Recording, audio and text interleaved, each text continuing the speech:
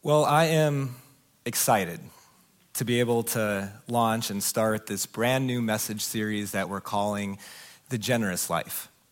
And the reason why I'm so excited about this series is because as I look around, one of the things that I've noticed is that one of the things the world needs more of are kind, loving, and generous people. Wouldn't you agree? That as you look back over the last couple years, you have to see the obvious nature of a world, a society, a culture that has increasingly forgotten what it looks like to be kind, what it looks like to be loving, what it looks like to be generous. And this is a topic. This is something that you and I most definitely need to think about and talk about because God has something to say about it. Now, before we get started today, as we kind of launch things, I thought it'd be important for all of us to get sort of on the very same page by defining some terms. So let's start with the generous life. When I talk about in this series, when we talk about in this series, the generous life, here's what I'm talking about. A way of living that's marked by regular acts of giving. It even rhymes. A way of living that's marked by regular acts of giving. It's not a moment, the generous life. It's not a capital campaign, the generous life. It's an entirely different way of living. And when you think of generosity, probably if you're anything like me, the first thing you think about is money and finances. And absolutely, that's part of it, and we'll be talking a little bit about that throughout this series. But what I want you to understand when it comes to the generous life, it's way more than just our finances. It's being generous with an encouraging word and with our mouths. It's being generous, I think a big one is, with our time. That when we see someone hurting, instead of just saying the obligatory, I'll pray for you and move on, which prayers are good, that we're generous with our time to figure out not only how we can help, but then actually helping. The generous life is seen in a way that we act and interact at school. The generous life is seen in the way that we act and interact at work, in the neighborhood, with people that we love and with people that we don't like so much. The generous life is seen not in a campaign and not in a moment, but it's seen in a lifestyle. And here's something that I know about you. Here's what I know. You value generosity. What I mean by that is, if someone was to look at you and say, hey, that's a generous guy, that's a generous gal, to a person, we would like that. We would appreciate that. You would rather be considered generous than stingy, generous than greedy, right? You value generosity. I know that about you. And if you're someone who's a Christian, if you're someone who follows Jesus, not only do you value generosity, but God has called you to be generous. You see, if you're a Christian, being generous is not an option. Being generous is a lifestyle. Being generous is something that God has called us to do and to live our lives in that way. In fact, there's this verse, this passage, this thing that Jesus said the night before he died. He was connecting with his disciples about some of the things that were going to be the most important for them to remember. And it's a verse we come back to a lot here at North Cross. What he does is he reminds the disciples of what the Christian life looks like, of what mark or what attribute, what characteristic will his people most be known for. And you know what it has to do? It is connected to generosity. It is connected to generosity in many ways. Here's the verse. We've looked at it before. Jesus said, by this, everyone will know that you are my disciples. You're my followers. You are my people. If you, and you know what it doesn't say? If you go to church on the weekend and wear a necklace with a cross on it. That's not the encompassing characteristics of what it means to be a Christian. But for some of us, that may be all that the people around us really know about our faith life. That you go to church and you wear a cross t-shirt or necklace. You probably know how this ends. By this, everyone will know that you are my disciples if you love one another. It's the way that we love. With an encouraging word and sometimes with a hard word. It's the way that we care for not only the people sitting next to you, but even for the people that you don't know very well. It's the way that we're generous with our time, our stuff, our finances. Jesus is like, if there's one thing that I want you, my people, to be known for, it's amazing love and amazing generosity. So, why do we need a 3-week series on this? I mean, all of you value generosity. Why couldn't the entire series just be 2 words? Be generous, let's pray, see you later. Some of you might like that. The reason is that although we know that generosity is good, you value it. Even people who don't know Jesus, or some of you online or in the room who are searching for Jesus, even though you are maybe not a Christian yet, you still value generosity. Even though you value generosity, the truth of the matter is it's hard to be generous. You know it, you value it, it's still hard. If you don't believe me that generosity doesn't come naturally, you probably haven't been a parent. Because it is a rare child that is good at sharing. Whether it be their toy, their video game, or their ice cream. It doesn't come very naturally.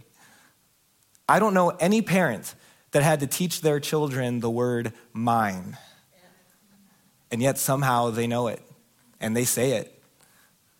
What you do need to teach your children, what I did need to teach my children, is the word share. Because that's what's harder.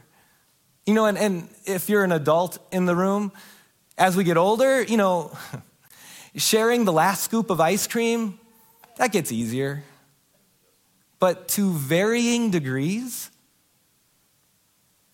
being able to live open-handed, depending on who you are and how you're wired, to varying degrees, being able to live not close-handed but open-handed, that is very, very difficult.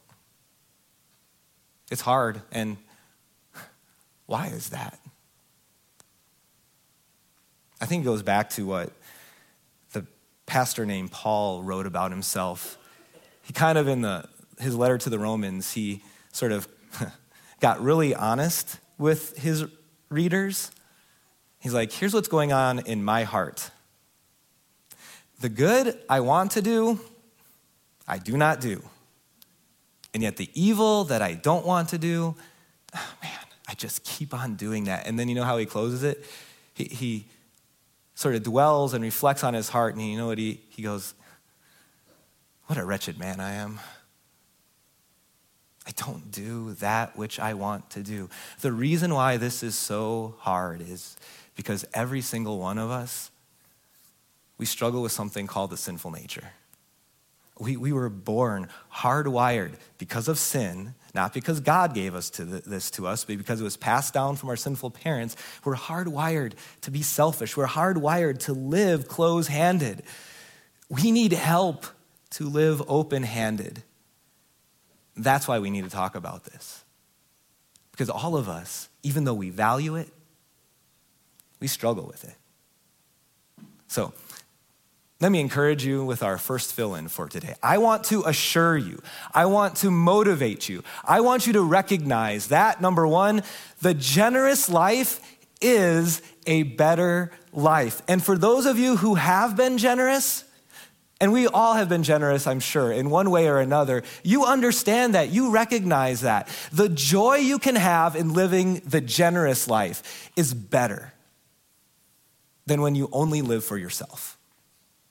The impact that you can have, the difference you can make living the generous life is better than if you just live close-handed all the time and don't think about how you can use what you have. The generous life is a better life. And today, what I want to just start with in part one is, where does the generous life come from? Or another way to say that is, what's the motivation to live a generous life?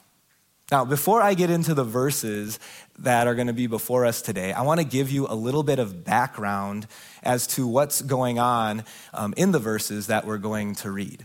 So, we're in the first century. It's about 60 AD or so. And at that time, look at a map here, there was a gathering of Christians. There was a Christian church in this city in Corinth. Some of you might know who started that church. It was a first century pastor named Paul. Now, what Paul would do is he would start churches kind of all around the northern part of the Mediterranean Sea, and he would stay there for a while. And then because he was a church planter, he would then leave and go to another town and begin a new church, start a new congregation. Well, as Paul has left Corinth, he's writing to the Corinthians some years later, and he wants to let them know about an opportunity to be generous. Okay, so you see, over here in Jerusalem, there was a group of Christians who were going through a whole lot of poverty. They were very, very poor. And we don't know all the details as to why they were poor, but I would suspect a lot of it had to do with their faith. When you're the minority, religiously or otherwise, in an area or in a city, or a very small minority, I should say, it makes it hard in many ways, including getting good jobs, finding good income, all that kind of stuff. I'm guessing some of their poverty, or most of it, had to do with their faith. And so Paul lets the Corinthian Christians know about the poverty of the Jerusalem Christians and that there's an opportunity for them to help. And you know what the Corinthian Christians did? They responded quickly and in a very big way. In fact, Paul writes about this in chapter 8 of 2 Corinthians when he writes this, verse 10. Last year, you Corinthian Christians, you were the first not only to give, but also to have the desire to do so. You not only had this longing to help the Jerusalem Christians, but you were the first congregation to respond, the first people to respond and to give. And he wants to commend them for that. But then you know what happened? Life kind of went on. And the promises they made to help the Jerusalem Christians, they kind of forgot about it. I'm guessing it went something like this. Mama needed to remodel the kitchen. And Dad, he needed a big screen TV to watch the football game.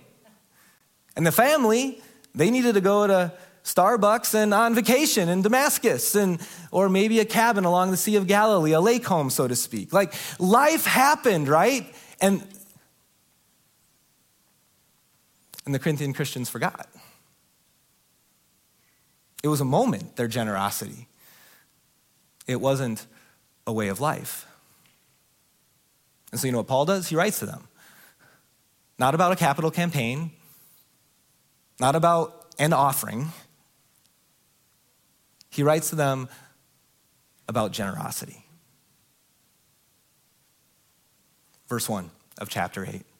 And now, brothers and sisters, he's again writing to the Corinthian Christians, we want you to know about the grace that God has given the Macedonian churches. Paul wants to point out as a good example another group of churches and Christians. Let's go back to the map.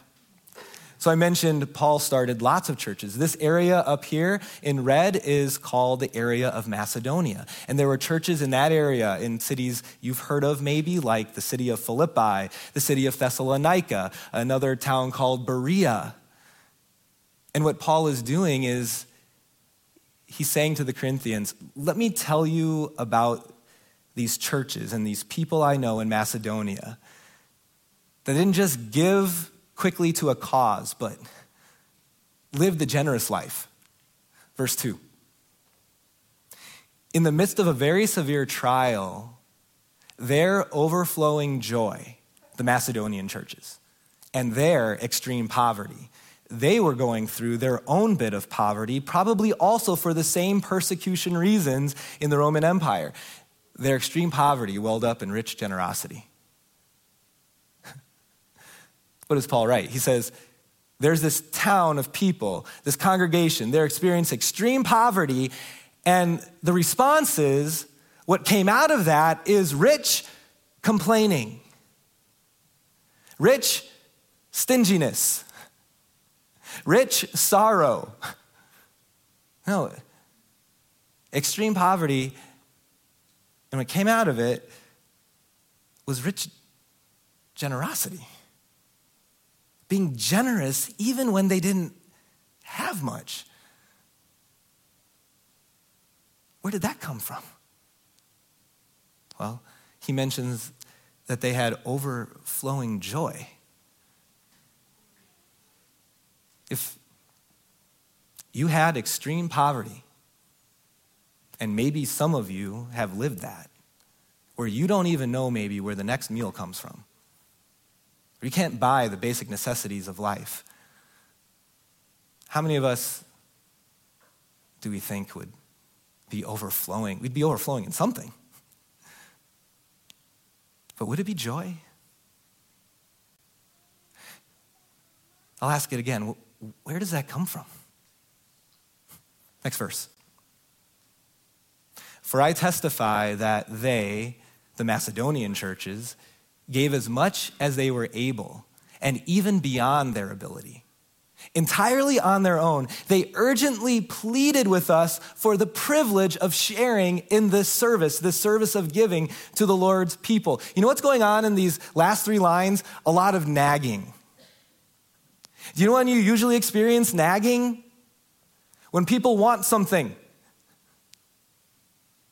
The Macedonian churches, Paul describes, are nagging. Come on, Paul, let us be a part of this giving. Let us be generous. We want to be a part of this. I know that we're poor, but just come on, Dad. They're nagging for the ability to be generous, even though they're poor. Now, I do need to press pause here for a moment and just say this, that being generous is not a call for God's people to be reckless. And what I mean by that is this, that God has given us what we have. We're going to come back to this. What we have, he's entrusted it to us to take care of. And part of the way that we need to use that is to take care of our daily needs, right? This isn't a call for, okay, we have nothing and the little that we have we're going to give away and just hope that manna from heaven falls on the floor, okay? It's not what the call is, but here is what is the call. What I think is how we can apply this to our lives is it's a change of perspective. It's a change of focus. It's budgeting in a way where not all of it is budgeted to be spent on ourselves, but that even if we don't have a lot, that we're being wise, we're not being reckless, but we're asking ourselves, hun, how can I be generous with what I have or what we have? It's change of perspective. It's looking at your calendar and not scheduling everything so tight so that there is zero margin to be generous if someone needs some help with something because you literally have no time. You know, a lot of times many times, most of the time, we need to plan to be generous. We're going to talk more about that next week. But at the end of the day, this is a change of mindset and focus. Because what most of us are when it comes to what we have, or at least what we are naturally, is a sponge. You know what a sponge does? When stuff comes to it, if it's working right, it just stays there. It's meant to absorb and keep. And what God is calling his people to is not to be a sponge, but to be a conduit. Or when the water comes, a conduit allows it to go through them and to someone else or somewhere else.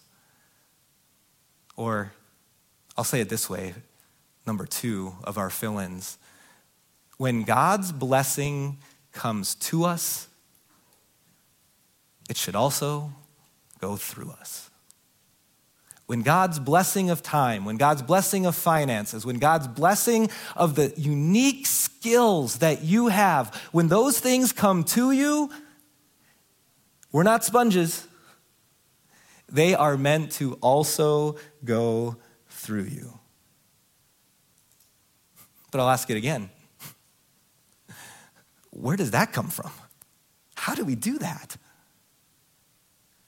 Verse 5. And they, the Macedonian Christians, they actually exceeded our expectations in their giving and generosity. How did they do it? They gave themselves, first of all, to the Lord, and then, by the will of God, also to us.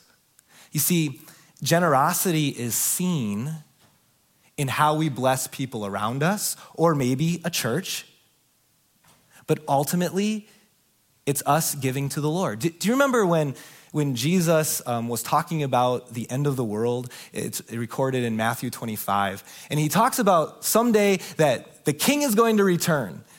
And he's going to say, "Come, all you have inherited the kingdom of God." He says, "For when I was thirsty, you gave me something to drink. When I was hungry, you fed me. When I had no clothes, you gave me something to wear." And then remember what the people are going to say, and in this teaching said, "Lord, when did I see you hungry? When did I see you thirsty? When did I see you needing clothes?" And what did Jesus say? "What you did for the least of these, my brothers and sisters, you did for me." The Macedonian churches, they got that. They gave themselves first to the Lord, and then by the will of God, that overflowed as a conduit to other people. Verse 6, Paul gets very practical. He says, "So we urge Titus," that was a ministry partner of Paul's, "we urge Titus, just as he had earlier made a beginning, to bring also to completion this act of grace, this giving on your part." Again, very practical. What Paul is saying is, Titus is going to be delivering this letter to you that I'm writing right now, that you and I are reading. When he comes, he's going to hopefully bring to completion your generosity by gathering the rest of the offering to take to the people in Jerusalem. Verse 7. "But since you excel in everything," he speaks well of the Corinthian Christian congregation. "And since you excel in everything," let me name them: in faith, in speech, in knowledge, in complete earnestness, and in the love we have kindled in you, I encourage you, see that you also excel in this grace of giving. And do you see what Paul does there? He connects what we do with our stuff, and he puts it on the same line as our faith. He says, you do excel in faith.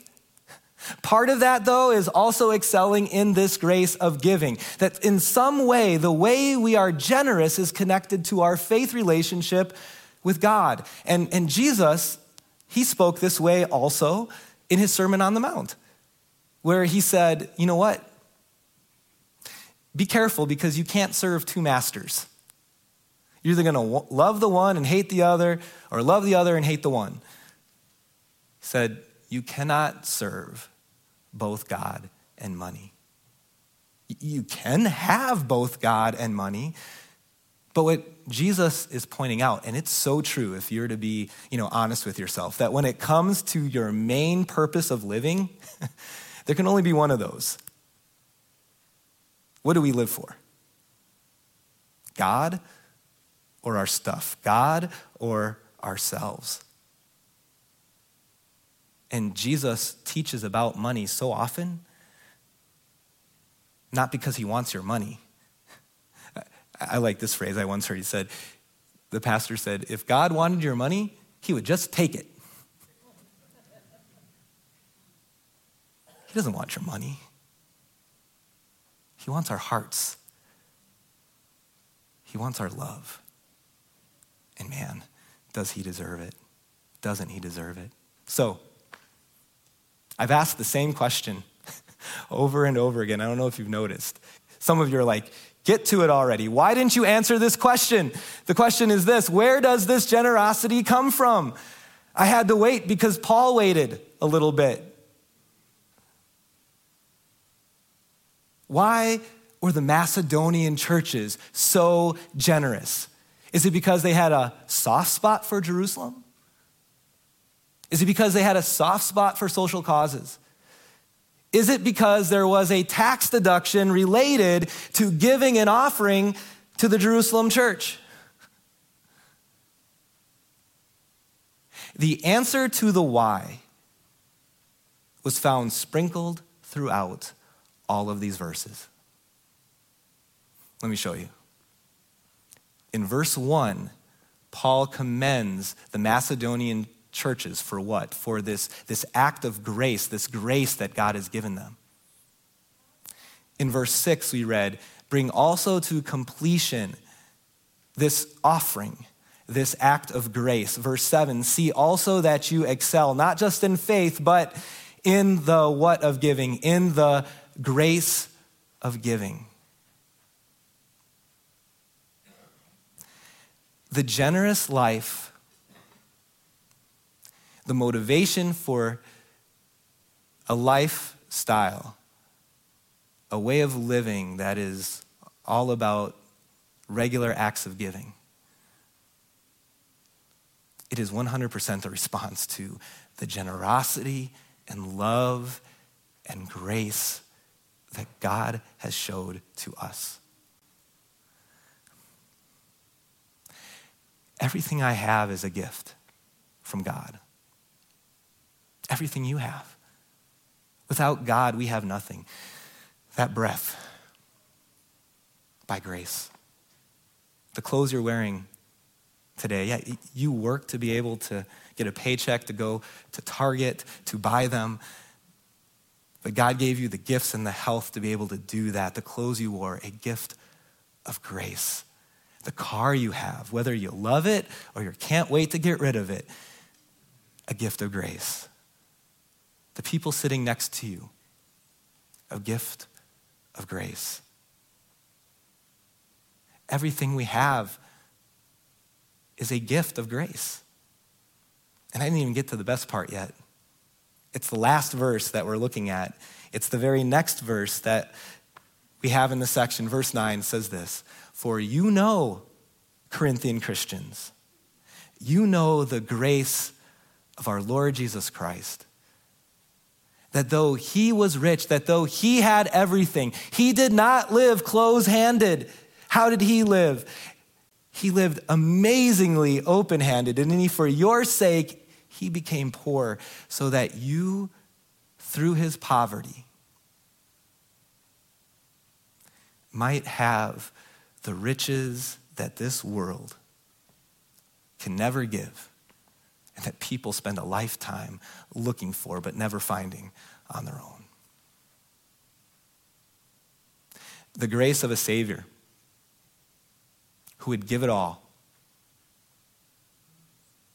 so that we might have it all. This Thursday is Veterans Day. And one of the movies that I watched many years ago now that's always stuck on my heart and on my mind is the movie Saving Private Ryan, because I think of veterans. And it depicts D-Day off the shores of Normandy as to what it most likely was like. And you have all these, I'll call young boys, these young men in these big metal containers coming out from the sea towards the shore. And as you're in that metal container, that metal boat with them in the movie, you know that they know that when that door comes down, they're most likely dead. And when I recognize, not just in World War II, but, through the life of our country, the willingness of brave men and women to give, many of them, their lives so that we might be here today, that we might have this country. What is the response? It's, man, I'm so grateful. It's thankfulness. The grace of Christ blows that out of the water. That when he came to earth, when the proverbial metal door swung down and he was born into this world, he knew what was waiting for him. 33 years of temptation and difficulty and being poor, ultimately ending in something even worse at first, his death on a cross. So that we, through his poverty, might have it all. Do you begin to feel the hands slowly opening? The gratitude of a gracious God and a giving, a generosity that is motivated by grace. Number 3, amazing generosity grows out of recognizing amazing grace. If you want a lifestyle of generosity, and we'll never get this perfect, we're always going to have our moments, our days, our seasons where we're not generous. That's part of dealing with that sinful nature, but we can grow in it. How does that happen? It comes out of recognizing amazing grace. I started today by just reflecting a little bit on how much I think and feel like our world needs to understand once again what generosity looks like.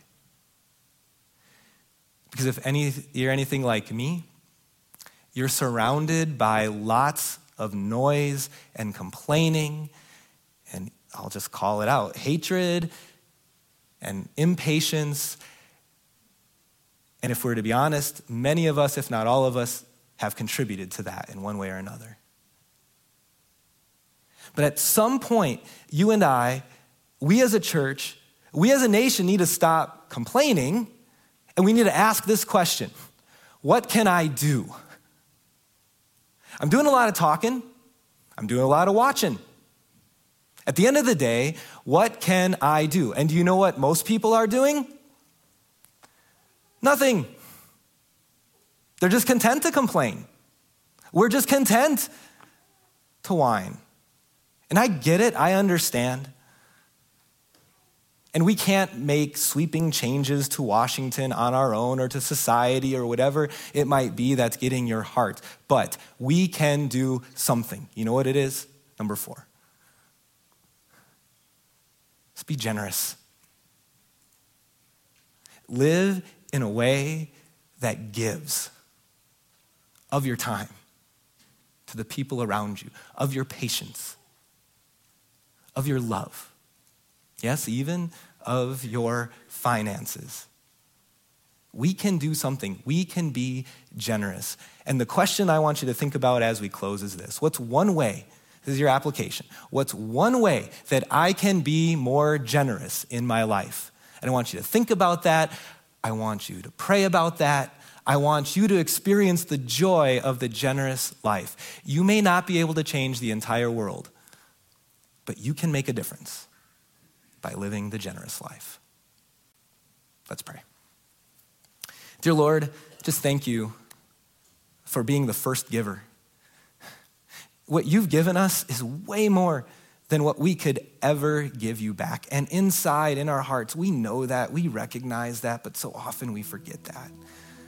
Lord, I pray that this be a congregation of people, a group of people that understand that our lives are a blessing of grace, and that in return, that we live the generous life, that we understand the joy and impact that comes with the grace of giving. We pray all this in Jesus, our Savior's name. Amen.